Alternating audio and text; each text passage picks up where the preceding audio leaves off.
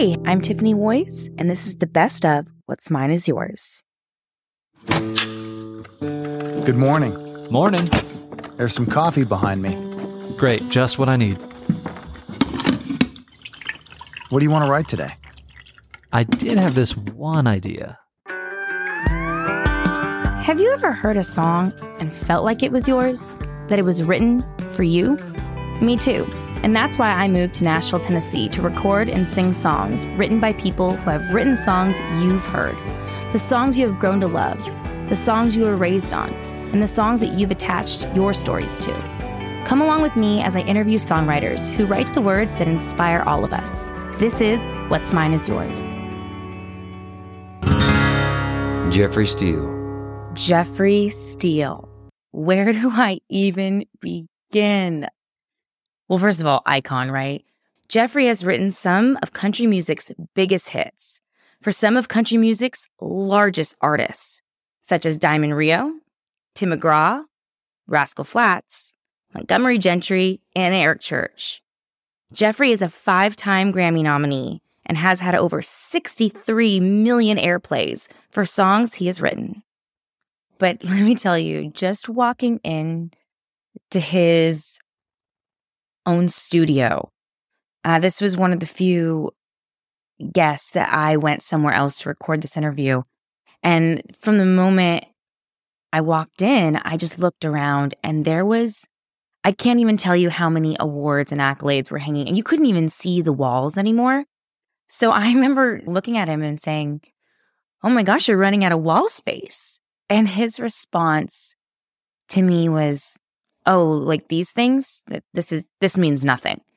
And I was kind of taken back by that. I didn't really know exactly what to think. And then when I got to sit down and talk to him, it made so much sense. Not that the awards didn't mean anything. It's just, that's not what matters. To him, what matters is watching people react to the words he's written, to getting to see people hug one another, embrace one another, seeing how the songs impact audiences. That, to him, is the true reward. And I love that. I thought that was such a breath of fresh air, to be honest, because at first, I didn't know how to take that comment. It was like, don't even care about these. And I'm just kind of like, whoa. But then when you got to know him, it all just made sense. When I got Hall of Fame election, my first thing, and everybody joked about it because I thanked, you're not supposed to thank anybody because you end up forgetting somebody. Mm-hmm. I thanked every musician who ever played on a demo because there were so many session players that came in and came up with riffs. And I was one of these guys, when they were tuning, like I was telling you that tuning the guitar story, that's what that taught me. I would get into the studio and I'd listen to them before the session started. They'd be playing, they'd be looking at the chart, like tuning and playing stuff and getting sounds. And then the guitar player would go, wang-a-dang, dang, dang, dang, dang, dang. I go, me and my gang. I go, that's the lick. I want you to play that riff for the song. Ba, ba, ba, ba, ba, ba, ba. You know what I mean? Like that kind of stuff. It made me aware. I was always trying, and I still do. I try to stay aware of little nuances, mistakes, flaws, idiosyncrasies, all the failures in people. And the quirks are the successes. They are. They're all successes. They're all $1 million. Mm-hmm. If you want to look at it in monetary terms. But sure. But if from a creative sense, all the best things come out of all the little quirky stuff. Yeah.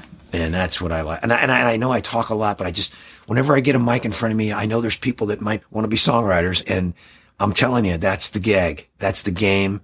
That's the gig. I've been doing this now for going in my, 40th year, 45 years maybe, I've been singing since I was 15 professionally. So I'm 60 years old, so 45 years I'm still here. Yeah. And I got a new song coming out.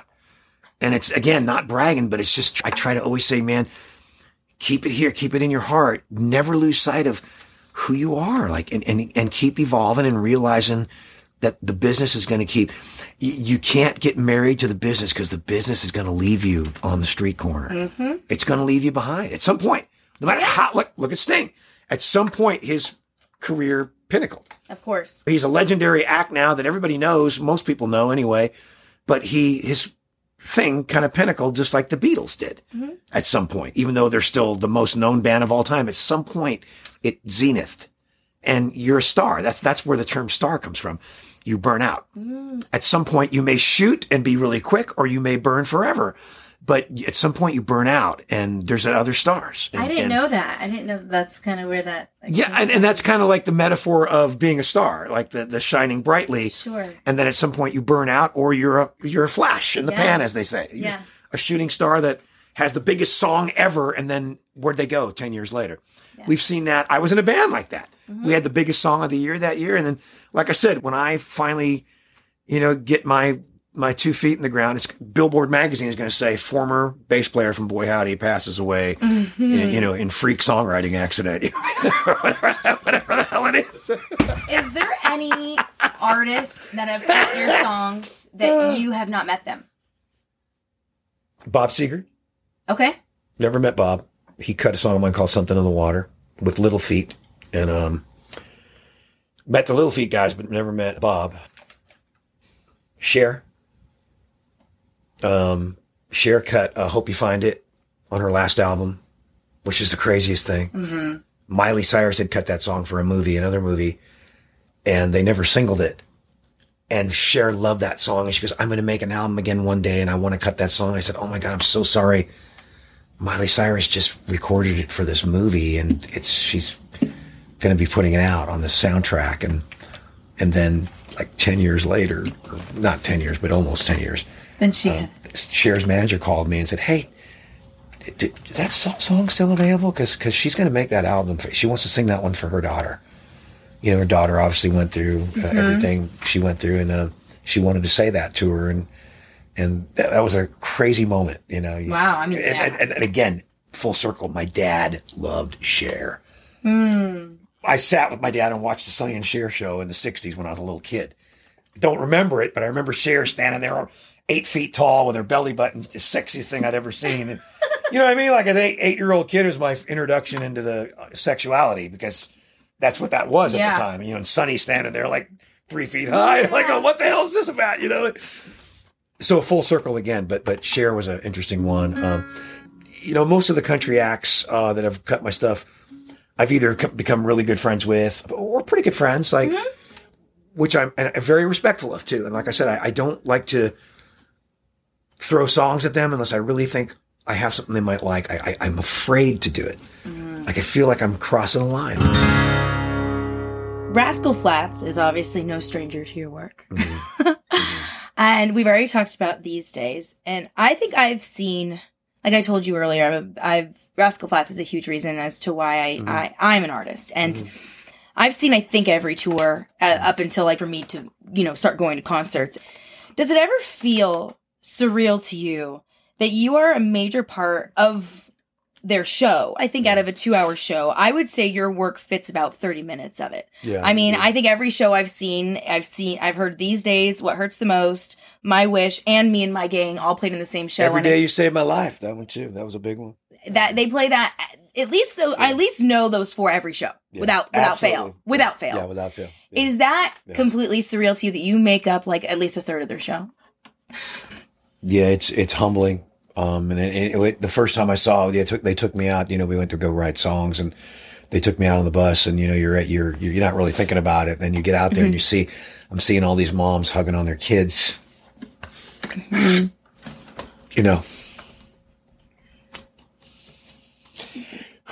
I lost my kids, so I'm seeing all these moms hugging on their kids.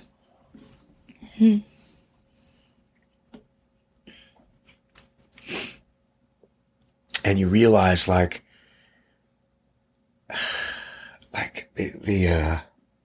sorry about that. You're fine. The responsibility of the gig when you get the shit right. And none of us really know how to get the shit right. You know what I'm saying? Like, we're such screwballs. Like, we're idiots. We're knuckleheads. Like, and we're tightrope walking in this world with all these crazy fucking people. Like, whether I'm with like Miley Cyrus or Billy Gibbons or Rascal Flatts or Tim McGraw or Eric. I'm just a knucklehead, dude, bass player guy. You know what I mean? That's all I am. And when you're sitting in a crowd and you're like, whether you're backstage or you're in the crowd and you're hearing everybody sing back and these I'm seeing lyrics. These moms are hugging on their kids and singing to them like it's the end of the world. Mm-hmm. And it was the end of mine, you know, and I wrote that song for my youngest daughter at the time. She was 13 and This Is My Wish, yeah. My wish. And I was just trying to, like Aaron wanted just to write a song for his fans. I was just trying to write a song for my daughter that day. I told her I was going to write her a song. And I wrote My Wish. And it's a TV show. It's like ESPN has made it a TV show for cancer patients that want to meet their favorite athlete. It's written on the halls of the Children's Hospital in Memphis. It's beyond my scope of... It's everybody's wedding song. It's everybody's first dance. It's everybody's graduation song. It's beyond my scope. Steve Robson, who's the guy that I wrote These Days with, the first story with, we talked about the track guy from London. They started sending me over to work with him, obviously, because we had a #1 song. We never met each other. And they started sending me over to London to write with them for all these pop projects.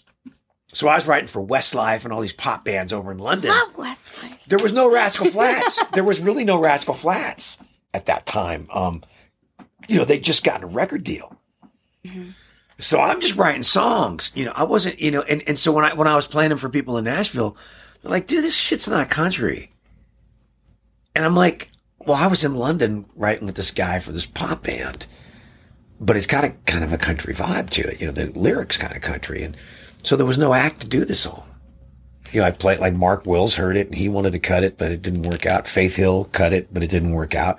Aerosmith had it on hold, but it didn't work out. This is what hurts the most. We were doing so much writing together at that time. Mm-hmm. And in the middle of that, I'm this rocker. When I'm playing my guitar, everybody knows it's going to be a drop D and a bunch of flat 7 chords and flat 3. You know what I mean? It's going to be a bunch of riffs. It's going to be Southern rock. It's going to be Creedence Clearwater. It's not going to be pop. So that whole time for me, just with Steve developing as a lyricist only, I was only writing lyrics. I wasn't playing my guitar. So that was another side of me that I didn't know as a songwriter. It was a whole other me writing a song because I was forced, like I said, to be a guitar player with my lyrics, to be able to just jam lyrics to Steve's tracks. And that kind of made me, I'm way off your question right now. And it's just another quick sidebar to what hurts the most. The title was What Means the Most.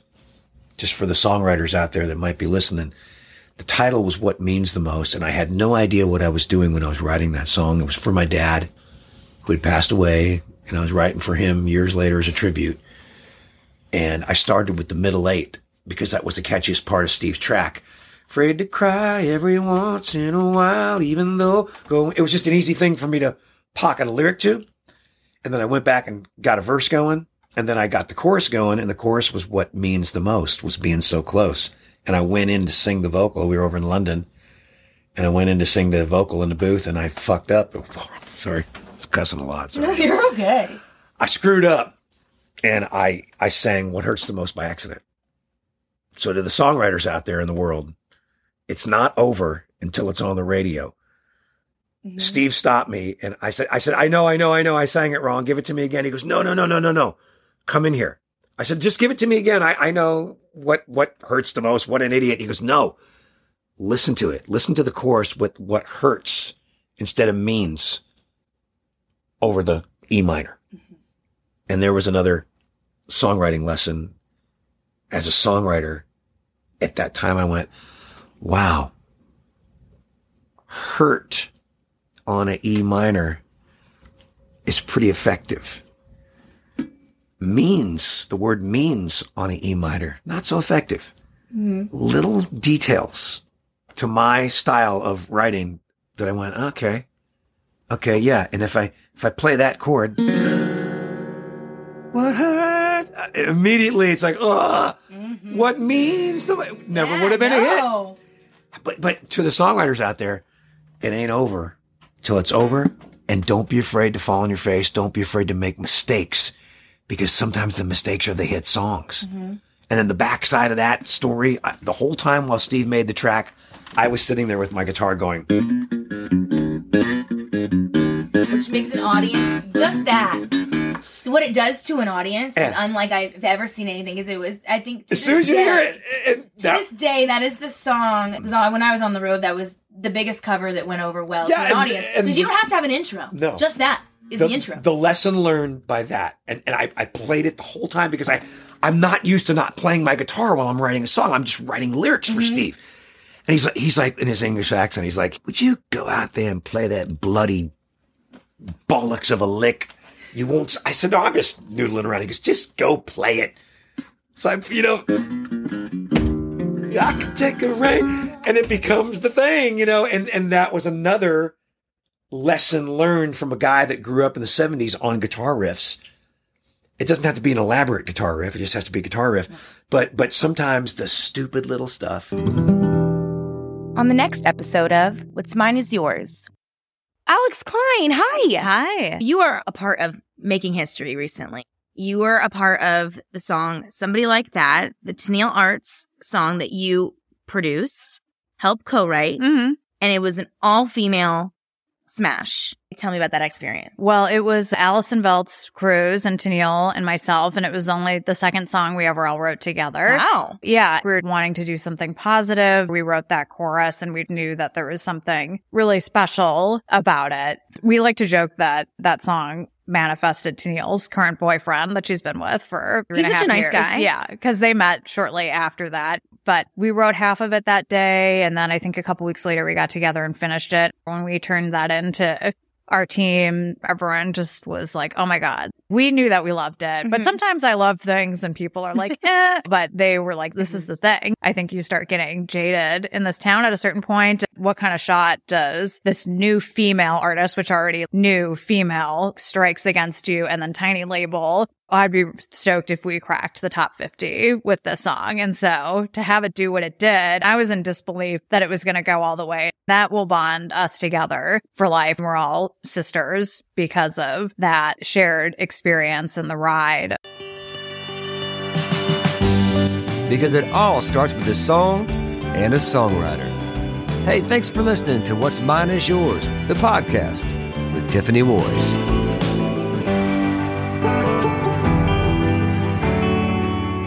If you enjoyed this podcast, you can stay updated with all things What's Mine Is Yours by visiting WMIYpodcast.com or following me on socials at Tiffany Woys and the podcast at WMIY Podcast. Please rate, review, and subscribe to the podcast. We really appreciate it.